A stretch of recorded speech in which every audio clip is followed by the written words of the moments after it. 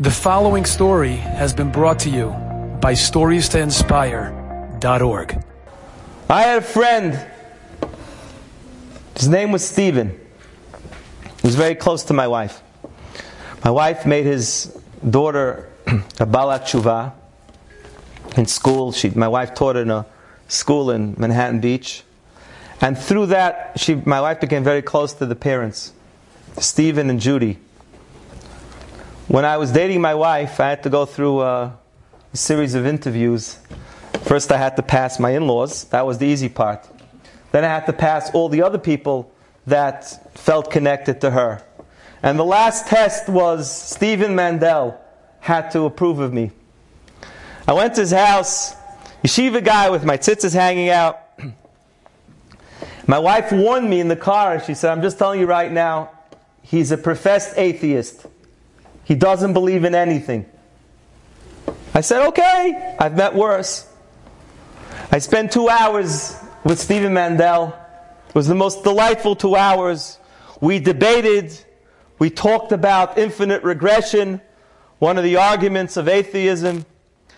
I taught him some ideas from the Chavat HaLevavot, why infinite regression cannot be. He showed me his library.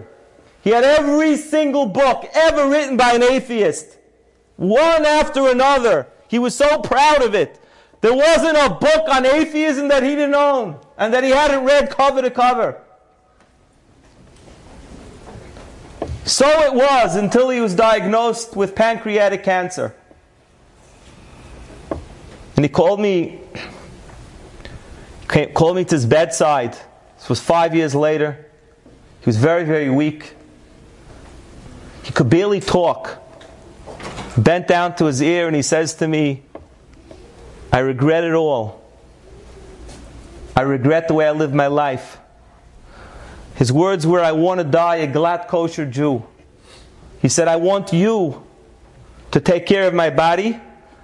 I want you to tell my grandchildren to live a life that's different than the way I lived. And I want you to burn my library. I want to tell you that he had a schut. He passed away on Motzei Shabbat. I got a call right after Shabbat was over from his wife. She says, come quickly. He was in memorial. The doctors don't know why he's still alive because they gave up on him 4 hours ago. He has the faintest heartbeat. He's holding on. He's waiting for you to come.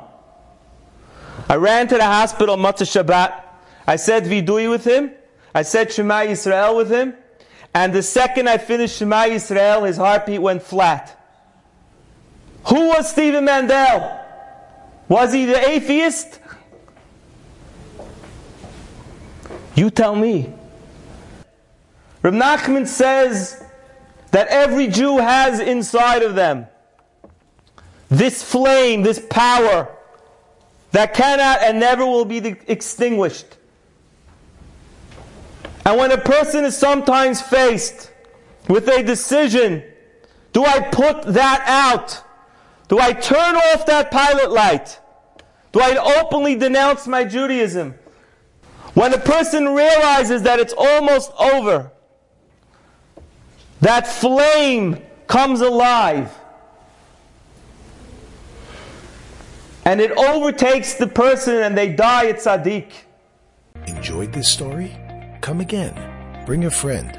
StoriesToInspire.org